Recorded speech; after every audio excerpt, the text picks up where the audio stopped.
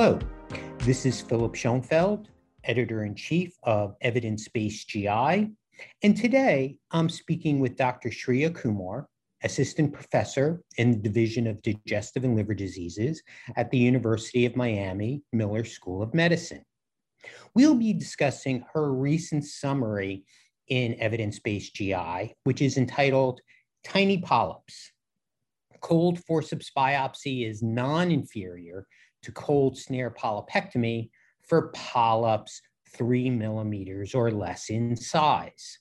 And this is a summary which reviews a recent randomized controlled trial that was published in the August issue of American Journal of Gastroenterology by investigators at Stanford. Their study was entitled Randomized Controlled Trial Investigating Cold Snare and Forceps Polypectomy Among Small Polyps in Rates of Complete Resection, the Tiny Polyp Trial. So, Dr. Kumar, welcome. And why don't you tell us a little bit about why this is an important topic for using cold forceps biopsy or cold snare polypectomy for small polyps? Thank you so much for having me, Phil. So I think as you and I both know, colonoscopy is considered the gold standard for colorectal cancer screening. We can both detect and resect polyps during the procedure. And the main goal is to resect polyps and prevent colorectal cancer by completely removing them. I think we also know that colonoscopy is imperfect, and cancers detected after colonoscopy are indicative of that. And it's thought that some portion of this can be related to incomplete resection. In fact, one prior study suggested that approximately 20% of so-called interval cancers are related to incomplete resection of a prior polyp. So this is a really important topic. And when we think about how we remove polyps, we of course base polypectomy technique on characteristics like location, size, morphology, and apparent histology. And for lesions that are less than or equal to 5 millimeters, the ASGE and the European societies recommend cold snare polypectomy. In fact, they recommend against using forceps in these situations. There is a caveat in that for lesions less than or equivalent to 2 millimeters, when a snare polypectomy might be technically difficult, jumbo or large capacity forceps may be considered. Despite these recommendations, there are definitely advantages to cold forceps polypectomy. In fact, there's less setup and preparation, maybe a little bit easier to use technically, and perhaps some fewer issues with tissue retrieval. And I certainly agree with that. Based on the location of the polyp, sometimes it is much easier to remove with a forceps instead of with a polypectomy snare. And when I work with my trainees, I find that they're almost afraid to use the biopsy forceps because they've been so strongly instructed that you might risk incomplete resection if you only use cold biopsy forceps, despite the fact sometimes it's a lot easier to just snip it off with the forceps. So how do the investigators investigate whether cold forceps polypectomy would be sufficient for tiny polyps? Sure, yeah. And to your point, not only is it sometimes easier technically, but there are actually mixed findings in prior studies regarding whether cold snare, cold forceps can provide complete resection for polyps less than or equal to 3 millimeters.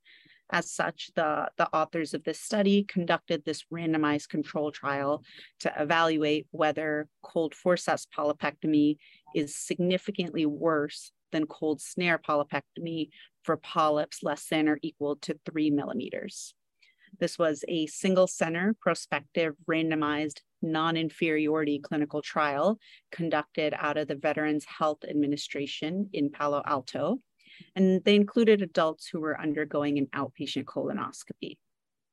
Patients were consented, but ultimately they were included if they had at least one polyp of the size of interest that was removed. And the way they conducted the study is upon encountering a polyp that was less than or equal to 3 millimeters, as determined by the endoscopist, there was a research coordinator in the room that opened an envelope revealing whether the polypectomy would be performed via cold snare or cold forceps. They used block randomization to ensure equal sample sizes among the groups. And the endoscopist completed the polypectomy, and the polyp was placed in a jar and sent to pathology. 2 biopsies were then taken from the polypectomy margin and placed in a separate jar. This assessed whether the polypectomy was complete. The last thing they did was each colonoscopy was video recorded, and a study team reviewed each colonoscopy video and measured the time of the polypectomy as well as the number of passes to complete polypectomy. The primary outcome was complete resection, which meant an absence of polyp tissue in both of the margin biopsies. And secondary outcomes included time required for polypectomy, number of passes, whether there was a need for clips or any complications. And as I mentioned, the primary outcome, which is complete resection, was evaluated for non-inferiority. That is, to see if cold forceps is not significantly worse than cold snare in achieving complete resection. So what did the study results actually show? So the authors found that there was no significant difference in complete resection between cold forceps and cold snare, demonstrating that cold forceps is not significantly worse than cold snare when it comes to polypectomy for lesions that are less than or equivalent to 3 millimeters. They also found that cold snare actually took a longer time to perform, about 42 seconds versus 23 seconds for cold forceps.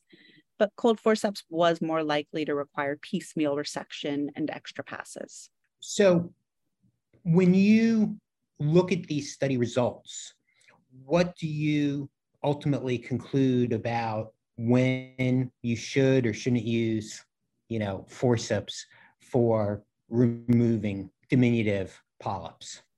Yeah, so I think this is a really interesting study, and it sort of supports my own practice.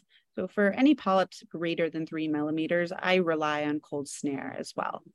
But for polyps that are sessile and less than or equivalent to 3 millimeters, I often use jumbo capacity cold forceps. And I take care to ensure that I remove all polypoid appearing tissue, and ideally do this within one piece. I find that the positioning, retrieval, and actual polypectomy for cold forceps in these situations with these very small lesions is actually often more favorable than cold snare. To measure the size, I use the forceps jaw. And I think it's important to note what size forceps that you have and looking at the package to see what the diameter is of the jaw so that you can appropriately estimate the polyp size. And if needed, switch to cold snare if the polyp is larger than initially estimated. And I think that leads to some important questions about the limitations of this study. And certainly, I'm aware that endoscopists tend to overestimate the size of polyps. So if they're going to limit forceps use to polyps that they estimate are 3 millimeters or less in size, then I'd guess that in the real world, we'll probably only be doing this on 1 or 2 millimeter polyps. I think so. I think that's a fair assessment. And, I think it bears mention that these are 5 experienced endoscopists who were aware they were participating in a clinical trial, and they were probably a little bit more cognizant of size estimation for these polyps. But I think for us, making sure that we know the diameter of our forceps and we're able to switch to a cold snare where necessary to ensure that we're getting complete resection is important. Now, anything in terms of future research that you think is going to be particularly important, especially in terms of the emphasis current guidelines place on using cold snare polypectomy? Absolutely. I think, overall, this trial is a really important step in identifying optimal practices. As we talked about before, endoscopic guidelines in the US and in Europe actually recommend against cold forceps biopsies, for cold forceps polypectomy in these situations. But the data for lesions that are this small has actually been lacking and in fact mixed. So I think future US-based studies should confirm its findings. And I want to emphasize US-based research because I think before we change guidelines for practice within the US, given that we have a unique demographic makeup, given that we have a high prevalence of colorectal cancer within the US, we really need to make sure that any guideline changes we're making are applicable to our unique population. I think another consideration is the cost effectiveness of cold forceps polypectomy over cold snare. Minimizing time and technical burden is definitely important and a benefit of cold forceps, but I think consideration should also be given to the cost of cold forceps polypectomy, particularly if you're using it for other indications at the same time. For example, a concurrent endoscopy with biopsies or biopsies of the mucosa, it can minimize the financial burden of the procedure. And I think the last point to sort of highlight is when we think about factors of incomplete resection that predispose to cancer, in general, it's thought that polyps of this size are not the strongest risk factor for incomplete resection that leads to future cancer. And so it may be that an emphasis on cold snare polypectomy with its greater time and technical burdens may not strongly be mitigating future cancer risk.